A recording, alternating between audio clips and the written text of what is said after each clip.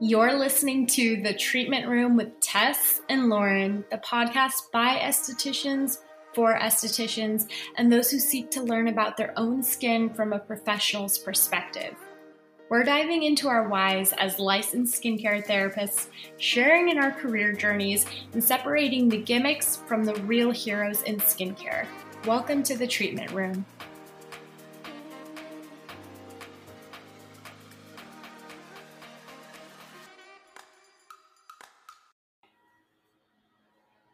Hi, everybody. Welcome back to The Treatment Room with Tess and Lauren. We are back today for part 2 of our Q&A. So we are going to go over some questions, the rest of the ones that you guys had sent us in DMs in response to our little question sticker in our Instagram stories, and kind of get back to basics again and just talk to you guys about what you want to hear. So Tess, do you want to kick us off on the first question? Yeah. Hey guys. By the way, hope everyone's doing well. Everyone's happy and healthy. So the first question we have is, what are your recommendations for the best sheet mask? So to be honest, when Lauren and I first read this question, we were kind of like, I don't know, it's kind of hard to answer. But then in thinking about it, we realized what a common thing it is, especially I think as the term self-care becomes more popularized and people want to practice self-care, especially in stressful times, like during quarantine, people reach for little items like sheet masks. And we were just talking about how easy it is to spend $5 to $7 on a sheet mask at somewhere like the drugstore or a grocery store and just pick up 3 of those. And then you've spent, $25 on some little sheet masks that, are single use. And we were just kind of thinking about, not to say that sheet masks can't have a strong effect on the skin, but we think it's one of those items that if you are tight on a budget, maybe think about a few core products first and really, invest in those things you're going to be using on a day-to-day basis. From there, we wanted to touch on some of the ingredients that we often see in face masks we wouldn't recommend versus ones we do like. Lauren, you want to touch on those? Yeah, so I think two things to avoid when you're looking at a sheet mask are things that are going to be harsher ingredients. So I think sheet masks, especially the cheaper ones, tend to have a lot of preservatives, which can be really irritating to the skin. And then fragrances, which again, I know are kind of like a controversial topic. Not everybody hates fragrances. Not everybody loves fragrances, but we kind of stand by the sense that fragrance can be really irritating to the skin. So avoiding fragrance, and then also alcohols in these. Again, they need to have some kind of preservative like antibacterial factor. So a lot of times that comes into play there, can be kind of harsh alcohols. So so those are the things that I think we would say steer clear of. And then there are certain things like that you can find that are really great ingredients in a sheet mask. And those are mostly going to be like hydrating, like water-based ingredients. So things like marine algae or aloe, hyaluronic acid. You want to look for those ingredients that are going to be a little higher up on the ingredient deck so that you know that they're going to be at a higher concentration in that product.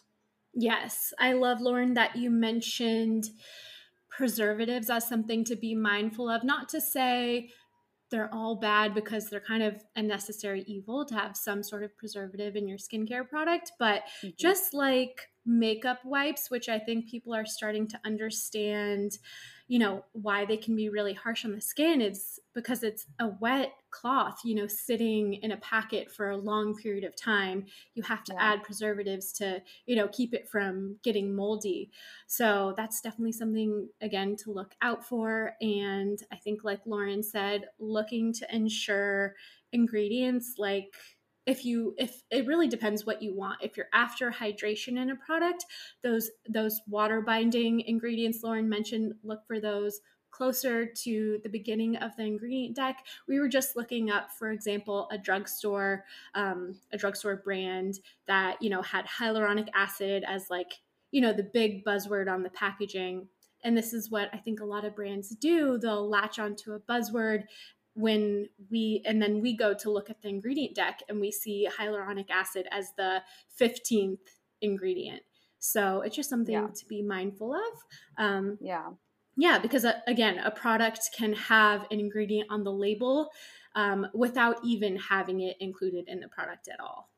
Yeah, which is so crazy. And another thing I just wanted to quickly touch on that you kind of mentioned earlier, Tess, is that these sheet masks are like not that cheap. No. They're like, you know, on the very cheap side, they're like $2, $3 each. And that's like extremely cheap. And I would say be wary of those because those are probably going to be the ones that, you know, don't have the best ingredients.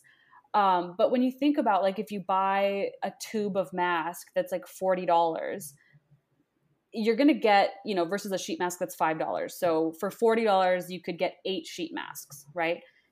You're going to get more than 8 uses out of that tube of mask. So, and it's probably going to be higher quality or, you know, whatever the case may be. So just something to kind of keep in mind as well. Like sheet masks are fun and I think they're trendy and all that stuff. But if you really are looking for something that's going to be, you know, just something quick and cheap, I really don't think sheet masks are necessarily the answer in that scenario.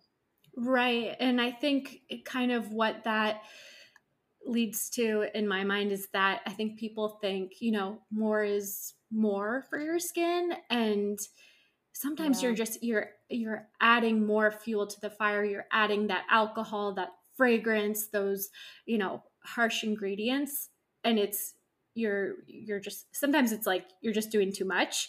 But there are some great masks out there. Dermaplus actually has a really great soothing collagen mask with, like Lauren said, marine algae, hyaluronic acid, like all near the front of the ingredient deck. What I love about that sheet mask is I will save the little packet in the serum and I will get maybe up to like 5 or 6 more uses with that serum doing facial massage, doing cold rolling. So I really make it last. But yeah. Oh, that sounds amazing. Yeah, it's a really good one. Yeah. Okay. Okay. So next question.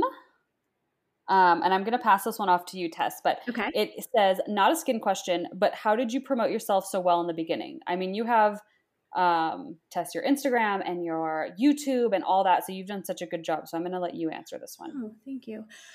So I assume they're talking about my YouTube because that's where I kind of started out.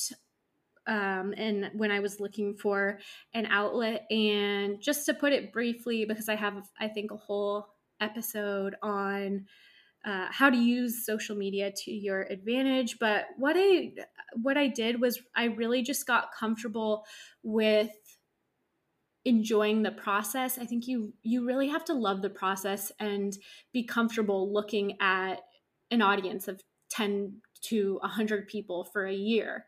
Like I had to be really humble and just do it because I enjoyed it. And then I think people started to catch on to the authenticity, because I think if you have great content, you're speaking to a specific audience, you have a niche, and you're offering value and education, I think that content always rises to the top.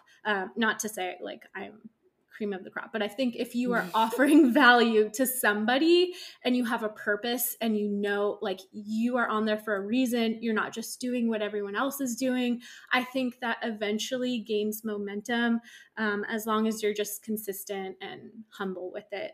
And Lauren, by the way, just started her own blog. So you guys should all check that out. We'll definitely add the link in our show notes. Lauren, tell them a little bit about what is your blog going to be about?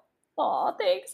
So I wanted to start a blog because I found that like when I was posting Instagrams, I felt like I had and I'm still posting Instagrams, but I felt like I always have so much information, so many things that I want to say, that I want to elaborate on. And just like in an Instagram caption, it's overwhelming. So I wanted to start a blog just so that I can elaborate and share, just I guess, more. So it's going to be very focused, of course, on skincare, because that's like, our main thing. But also within my philosophy on skincare, I have a very holistic philosophy. So I feel that the health of your skin is really a reflection of the health of the rest of your body and mind. So I don't think it's just about products. It's obviously about, your gut health, what you're putting in your body, and also what you're putting into your mind. So if you're, stressed all the time and you've got all this crazy cortisol, that's going to affect your hormones and in turn affect your skin and everything. So yeah, so basically it's going to be very skincare focused, but also very focused on holistic wellness. So some recipes here and there and just little things kind of branching out, but very skincare focused still. I'm so excited. Definitely put your recipes up, because you're always like, DM me if you want to know the recipe. I'm like, what is the recipe? Like, where can I find this information? So I think that'll be awesome. Thanks. And yeah, I just love that you're going for it. You did the fast launch strategy. I think just instead of I think so many people get excited about something and then they find 10 reasons why they can't do it or they should put it off until tomorrow. So I love that you just went for it. Right. Yeah, I know. That's another thing I wanted to mention briefly, is just that the fast launch thing, this is what Tess and I do for everything. And we learned this, at least I did, from Lauren Everts of the Skinny Confidential. She always says launch fast and then adjust as you go, because I think she says that she spent a year or 2 years, some crazy amount of time working on her blog, wanting it to be absolutely perfect before she launched it. But I don't think anything will ever be perfect, especially before you launch, because you kind of learn as you go. And even with Instagram, with our podcast, we've learned so much just by doing that we wouldn't have, learned if we didn't launch it and just give it a go. Yeah. We could have just said, oh, Lauren's in Colorado, I'm here in the Bay Area. Mm-hmm. All podcasters, have a studio and they podcast together. Yeah. Our quality would suffer, therefore we won't do it. Instead, we just, we really we were passionate about it, and we just said we'll do whatever we'll figure it out as we go. Mm-hmm. Remember actually when we interviewed Kelly Ann, she talked about just trusting that a net will catch you. I really love that. And that's always resonated with me. Just have some faith in yourself. You'll figure it out on the way. And I think that's true of a lot of successful people. It's kind of a theme I see with successful people. Shelley Hancock also talked about she worked at Cost Plus doing desk work, and she knew it wasn't going to make her happy. She knew she wanted to do something else. She ran into an esthetician and she thought that job looks awesome. Maybe I should take a leap. She did it. She opened her own business a year, being in the industry only after a year, but she just trusted that she was capable enough to figure it out on the way. So, yeah, I think that's a great little message to pass on, and just, have some faith in yourself. You don't have to have it all figured out up front. Yeah, exactly. Alrighty, let's move on. Okay, skincare tips to help with sensitive skin / redness. Lauren, what do you think? So I think that there's sensitivity and redness is kind of a big thing to cover. So first thing I would say is you got to figure out what is causing your sensitivity and your redness. Is it truly just because that is your skin type? You've always been this way, even as a kid. Are you a Fitzpatrick type, 1 or 2, really fair, freckle easily, that type of thing? Or are you using products that are causing the sensitivity in your skin? So, for instance, some people will come to me and say here's what I'm using. I'm experiencing this, this, and this. And I'll notice they're using a cleanser with salicylic acid. And then they have a toner that has glycolic. And then they have a moisturizer that has more glycolic or something like that. So a lot of times people are using products that have a lot of active exfoliating ingredients in them that, when used every day over a period of time, you're of course going to see sensitivity and redness. And also if you're using a cleanser that's heavy on SLS or really, really, really foaming artificial ingredients, that can cause sensitivity and redness in the skin as well. So I would say first figure out why. Look at your products and see what you're using. And if you notice that you do in fact have a bunch of actives in products that you're using every single day, switch those out. So maybe just use one of those per day and get like a super soothing moisturizer and a pH balancing toner, especially if you're using one of those toners that has like, it's like the heavy alcohol toners. First of all, just don't use those in general. Yes. No, Right? that's a great point, Lauren, because I think that's so popularized I see these like glycolic toners and all this crazy stuff that's really breeding inflammation. Not to say like that couldn't be a nice treatment product once or twice a week, but if you're doing it morning and nighttime every day, that's a lot of exfoliation. And yeah, if you're wondering like why you may be breaking out, it could be inflammation in the follicle and just, overdoing it. Mm-hmm. Exactly. Yeah. So when you're looking at that, obviously get that routine right before you move on to anything else. And then from there, if you do have very sensitive skin just by genetics, or you're needing to kind of rehab your skin to get it back to its barrier function being optimal, focus on hydration and soothing ingredients. So like hyaluronic, of course, we love, camellia, colloidal oatmeal, all of those types of ingredients that are really soothing on the skin. Even blue tansy, if you're into essential oils, super soothing, very gentle, mild on the skin is what I would recommend. Totally. Yeah. That reminds me of, I had a very, very sensitive client, like extreme eczema, and we kept the facial super calming, like took out the peel, did the lightest little enzyme, but just like focus on a lot of hyaluronic, a lot of hydration, a lot of water, a little bit of massage with hyaluronic and squalene, and just, yeah, really hydrating and occluding that barrier because she was so dry. Perfect. Okay. Let's move on. Somebody asked, what would you recommend for post breakout marks? So, hyperpigmentation that's, left after somebody's had extractions or picked at acne. So, this is, I think it can be a little bit tricky, and I think the most common thing you want to avoid that a lot of people unfortunately do is they exfoliate too soon. And in that case, it's kind of just like excoriation, like leading to prolonging the healing process and potentially creating a little bit of a scar. So I would say, you want to avoid the harsh stuff. For example, chemical peels, which I think a lot of people think, oh, I want to brighten, even things out. I want to get rid of this scar. And I think a lot of products are marketed as like dark spot eraser, like post breakout, eraser. And I think it's really easy to fall into the trap of exfoliating too soon. It can be great ingredients like lactic or brightening melanin inhibitors like kojic or licorice root, vitamin A. Those can all be good, but you want to allow the wound to essentially heal itself first.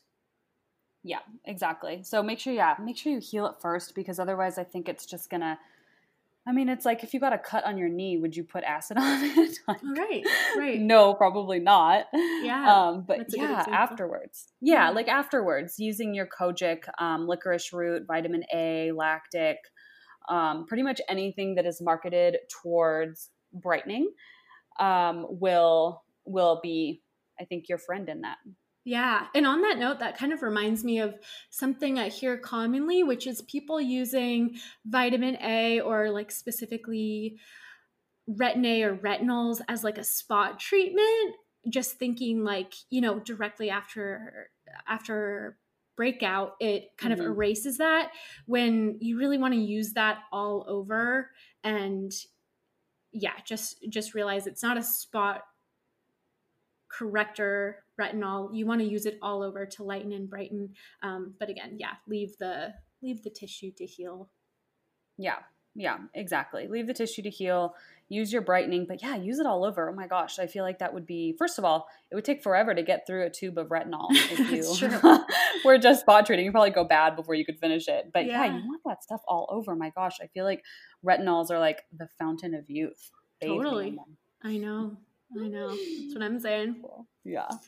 Okay, so next question is about order of products. Why is it that people put on serums before toners? Doesn't the toner remove the serum? So yeah, so we were talking about this. I don't think anybody really. I think most people would do that just by way of lack of knowledge, Yeah. not necessarily because they think that's the better way to do it. Because you're right, it would definitely remove the serum. So you want to make sure that you do your toner first before you put on your serum so that you don't take off your really expensive serum. Yeah, and I think the point there is to just remember with toner, like you're laying the foundation, you're balancing the pH so that your other products can then work more effectively. Mm-hmm. Another thing I think we run into is people doing maybe mixing their moisturizer and their serum, or doing, I had a client who's doing her oil first because she liked to do facial massage with her oil in the morning, and then she would apply her vitamin C.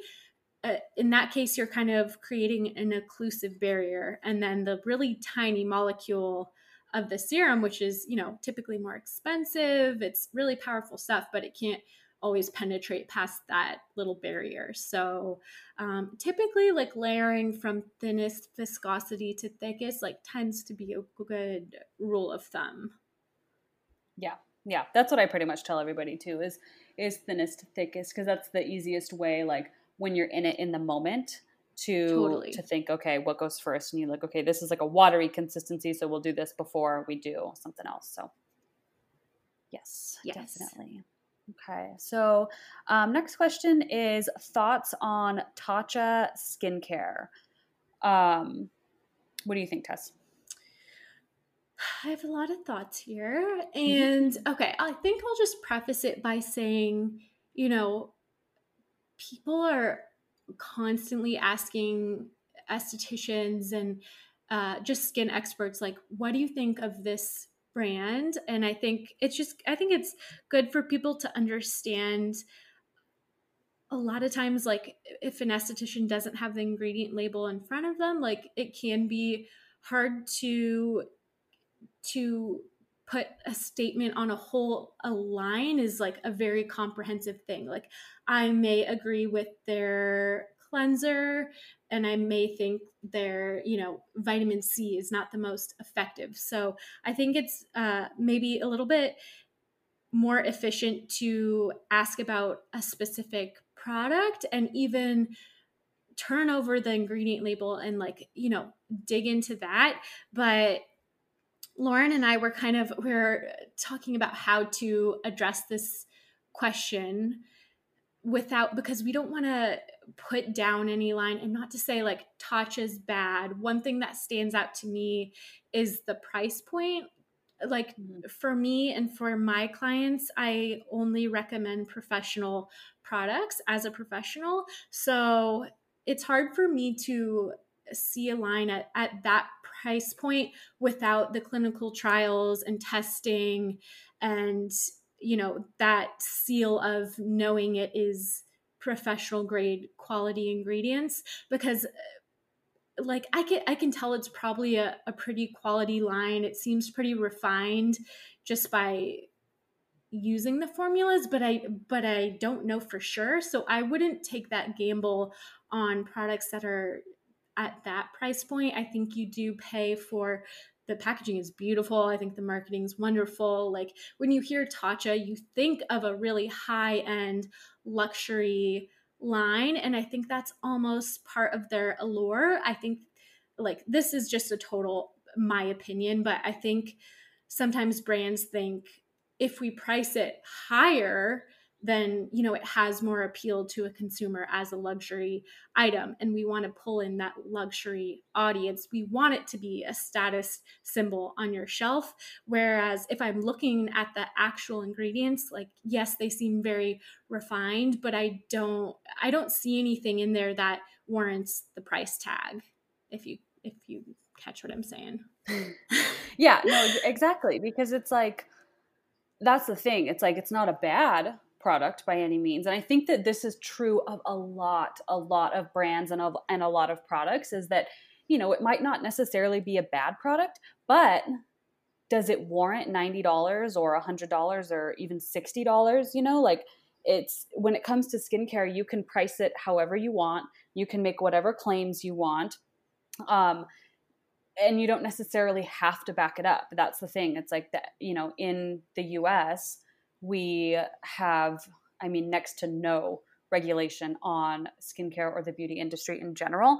So yeah. So, and the other thing is with Tatcha, I know that it's a very like, quote unquote clean brand, which you guys I'm sure know by now, but I'm very, very, very pro clean, quote unquote clean skincare, whatever, you know, however we can define that, using ingredients that are seen to be or proven to be less toxic than others to the body and the endocrine system and all that kind of stuff. However, when it comes to clean skincare, there's, first of all, no regulation, and there's also no like guarantees that clean is any better for the skin or more effective on the skin than anything else. I mean, some people might even argue the opposite, that it's not as effective. So I think that that's another thing to be wary of, is when you're looking at certain brands that are touting that they're clean, they're non-toxic, you still have to look at the ingredient label, especially if you're going to be spending, you know, the same price that you would for a brand that has clinical trials and can prove the purity of their ingredients and the efficacy of the product itself. Totally.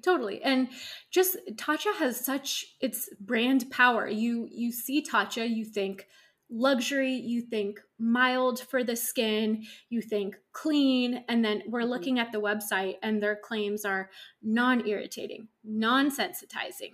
That's very hard to make that claim, because everyone's different. Everyone's skin is different. So while the ingredients may be overall very mild, I don't necessarily agree with that claim. The fact that, a ton of brands do this. They say dermatologist tested. And I think consumers just assume, oh, that means, it's proven to improve the skin if this dermatologist backs it. Whereas it's just one dermatologist. It could be somebody that they know. Like, there's just no jurisdiction on that classification. So yeah, it doesn't really mean anything. It really doesn't mean anything. So it's not that we're anti-Tatcha, but I think overall we like to encourage our audience and skincare consumers to take a look at the ingredient label yourself. I think it's a great way to learn. Start looking up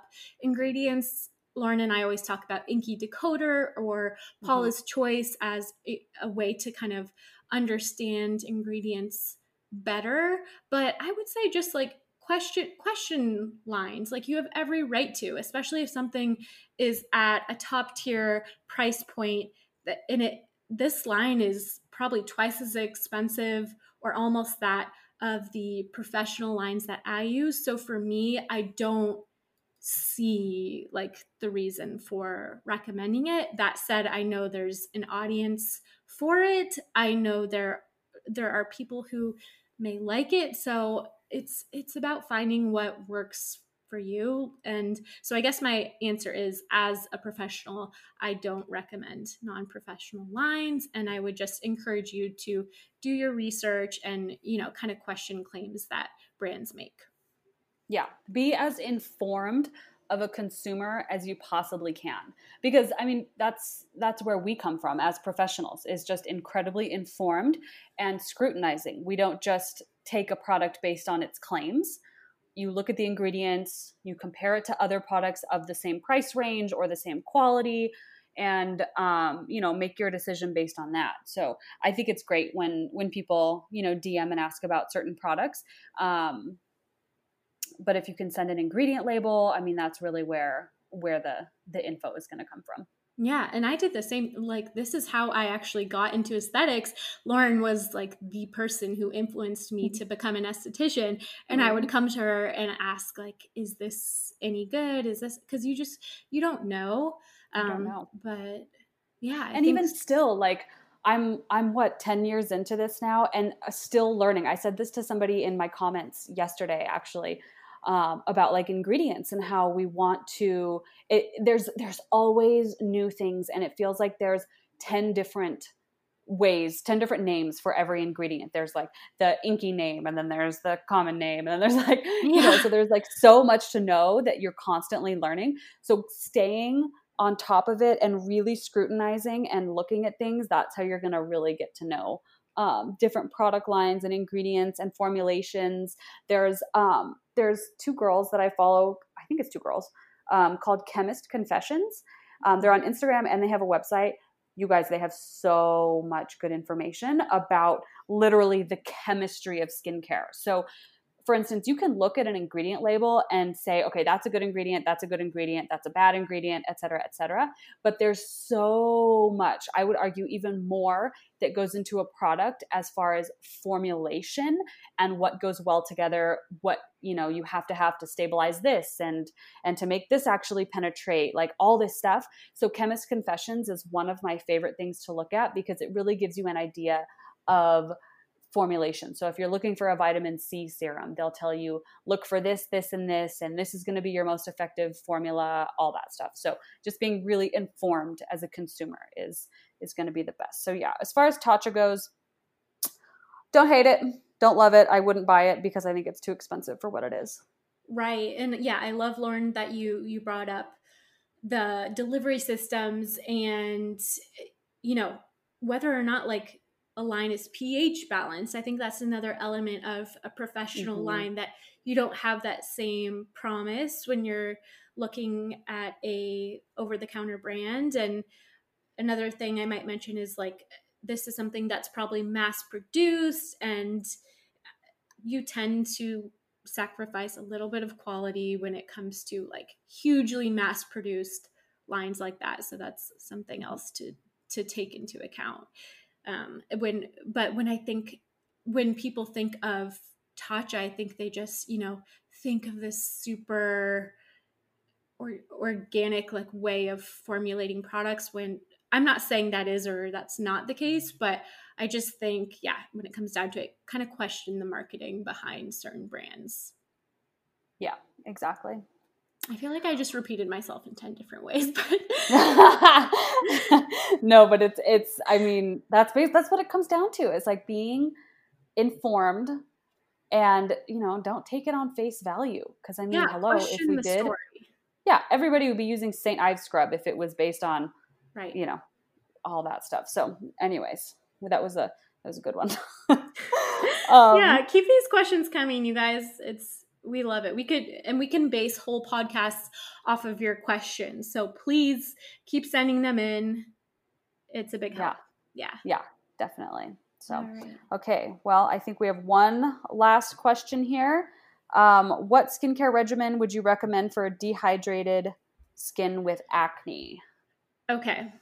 I really like this question because I think it is so common. And I think a lot of times people don't understand that breakouts can stem from imbalance in the skin or dehydration. So you may be breaking out because you are lacking water. So logically, I would say adding more hydration into the routine first is where I would start. Like, always start with balancing, quote unquote, like resetting, as some estheticians say, and just getting that whole barrier situation balanced. So perhaps even just kind of strip it back to the basics, just, perhaps a really mild cleanser, something soothing, a nice toner with some hyaluronic to really bind that moisture to the skin, aloe, again, algae. These are really hydrating ingredients to look for.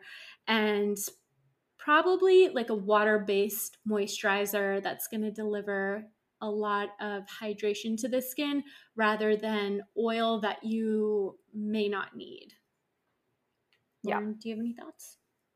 No, I think that's perfect. That's how I would start as well, is like a lot of times when you have somebody that's dehydrated and has acne, you're going to also have a lot of inflammation because their barrier is going to be really compromised.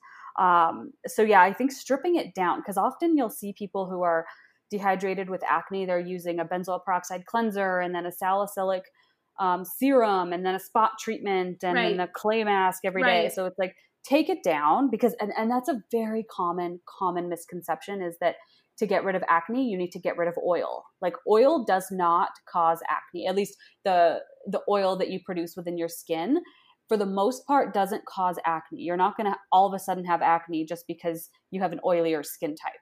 So I think stripping it back down to the basics: cleanser, moisturizer, SPF during the day, and making sure that they are gentle. Like, I think a gel cleanser is okay, you know, in the evening, especially if somebody's wearing makeup. Remove the makeup, use a gel cleanser. But a lot of times I'll see people using a gel cleanser twice a day, and they're like, why is my skin so dry or whatever? And it's because you don't need a gel cleanser twice a day. I do recommend cleansing twice a day, but it doesn't need to be with a gel cleanser. You know, you could do gel at night and then, you know, a cream cleanser in the morning. So yeah, stripping it back down and getting that hydration and the barrier function working in your skin again, because, you know, that's such a tricky thing that is very easily, I wanted to say offended, but I don't think your barrier could be offended. But yeah, you know what I mean? Like, it can be offended by, you know, your choice in products agents. Yeah. Like SLS, I think, would be something to avoid if you are dehydrated, because I think the cleanse is a very, very important thing. I think it's really like 70% of the routine is your cleanse. So make sure you're not using anything that leaves the skin feeling like tight and squeaky clean after you cleanse.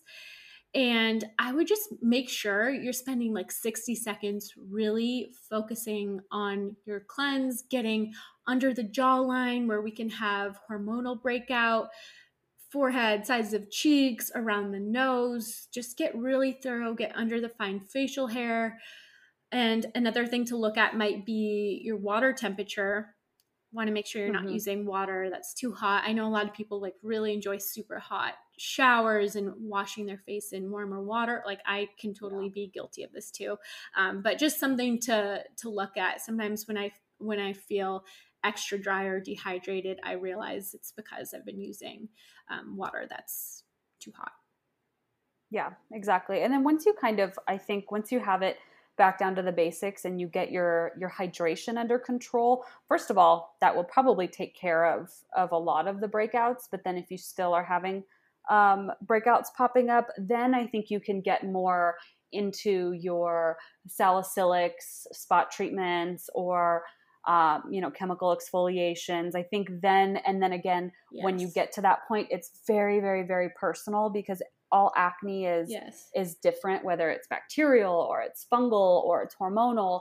There's so many different like types of acne that it's a very, I mean, and this is why we talk about it so much, is that it's a very complicated thing to treat, and it's very personal. So that's why, for the most part, I just always recommend, like, see an esthetician, see someone who can look at your skin, feel your skin, and look and feel at your skin on a regular basis. Because just one appointment, to be honest, isn't going to do that much. You know, you have to kind of be a partner with your esthetician, because they can't just look at your skin and say, use this, this, and this, and then it'll be gone. You know, it has to be, it's like a gradual process.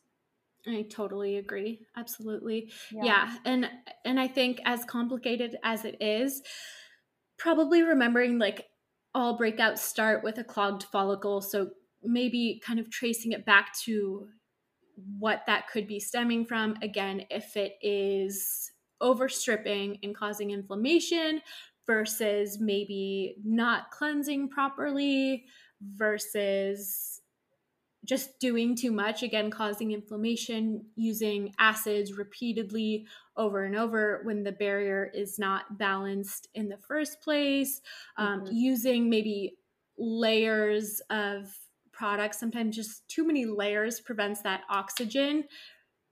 Oxygen is, you know, acne's enemy. It hates oxygen. So if you're doing, you know, layers of serums and then moisturizer and then face oil and then sunscreen and then makeup, that's an extreme example, but just that would probably lead to some sort of breakout, or if your diet is crazy high in fat and sugar and dairy, it could be a trigger that's kind of piling on top of that issue, the root issue of a clogged follicle. So lots of things to take into consideration with breakouts, and that's why, like Lauren and I say, we always put on our detective hat. It comes down to asking specific questions in the treatment room. Maybe somebody's using dry shampoo all over their hairline. Maybe they're not changing their pillowcase. Maybe their phone is constantly being pressed to their cheek. Maybe they're touching their face. All these things, like breakouts, it's very hard to diagnose. But I think, yeah, like Lauren said, just getting the hydration in check tends to be a really great starting point, because all skin types need hydration. So I think like stripping things back and adding in that water, that topical hydration in water, tends to be a good starting point. Then at least you lay the foundation. And then, like Lauren said, then you can add in exfoliating acids to keep the mouth of the follicle open and kind of address the acne. But yeah, always want to just get things more balanced first before you start adding in more things, because then it's just, you don't even know what started it in the first place. Gosh. Yeah. That was such a rant. I know. Well, acne is like that. I mean, there's just like, God, there's so much to say about it. And it's like everybody that asks me about their acne, I'm like, okay, I know, let's go, because I have a lot to say about this. I know. Yeah. And it's ever present, and there's, not a cure. And it's, when you have acne, you have to consistently and forever treat it. It's just, but I think keeping the skin, sorry, go ahead. Oh, I was just going to say, I also think that as you go on with your acne, because I had acne as a teenager, bad, like cystic acne as a teenager. And I've had acne. I don't consider myself to have acne anymore, but I do still break out is the thing. Yeah, and so I think the longer you deal with breakouts and quote unquote acne, I think the more you get to know your specific acne. So for myself, just within the last few years, I noticed that sugar is a massive trigger for my acne. It is like clockwork. I can eat, and it's not just like one thing, but like if I have a week where I'm like really kind of indulging a lot and having, and it's refined sugar. Me this week. Yeah, I know. I'm like, ugh. I literally made I'm sure everybody saw on my Instagram, but I made a brownie in a bowl last night. It was delicious. At least it was a healthy brownie. It was. But yeah, so if I eat a lot of refined sugar, I'm not kidding you, clockwork the next week. And it doesn't happen immediately. I think that's another thing that people don't really take into account, is that triggers for your acne, it's not like what you did yesterday gave you acne. It's like what you did a week or 10 days ago is what's giving you these breakouts. But so, just like clockwork, I can always tell. I'm like, if I eat this and I eat this again, I'm going to break out. And like, do I want to break out or not? So I just think sometimes you roll the dice. Sometimes, you know what, you got to eat the brownie, people. Sometimes you got to roll the dice, and sometimes it's worth getting a breakout. Yeah. I will get breakouts for peanut butter, coffee, goat cheese, chocolate, like, I'm so hungry. But I take that risk. Yeah. And it's just worth it sometimes. Exactly. And as long as you don't feel out of control, with your breakouts, that's the thing. Like, I know what's going to break me out. Sometimes I break out for no reason. I don't know why.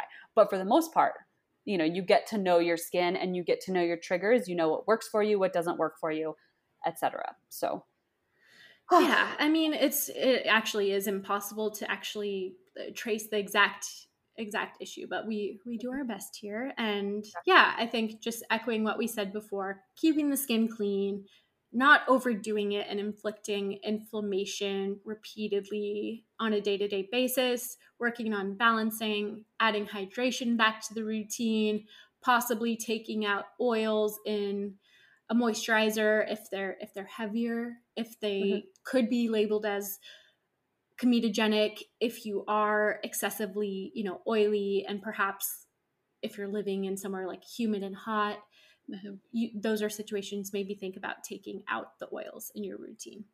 Yeah. Yep. All right. Well, yeah, I hope that helps everybody. And I think that's a perfect place to wrap this up. So as always, let us know what you guys thought. If you guys have any follow-up questions, please, don't hesitate. Send us a DM. We're always available to chat and love it. So yeah, thanks everybody for listening and taking 45 minutes out of your day to sit and chat with us. Yeah, thank you guys. Let us know also, please, because I'm super curious. Lauren and I have been making an effort to have experts on the podcast. We can pick their brains, which it's been so much fun for us to learn. So let us know if you like that format.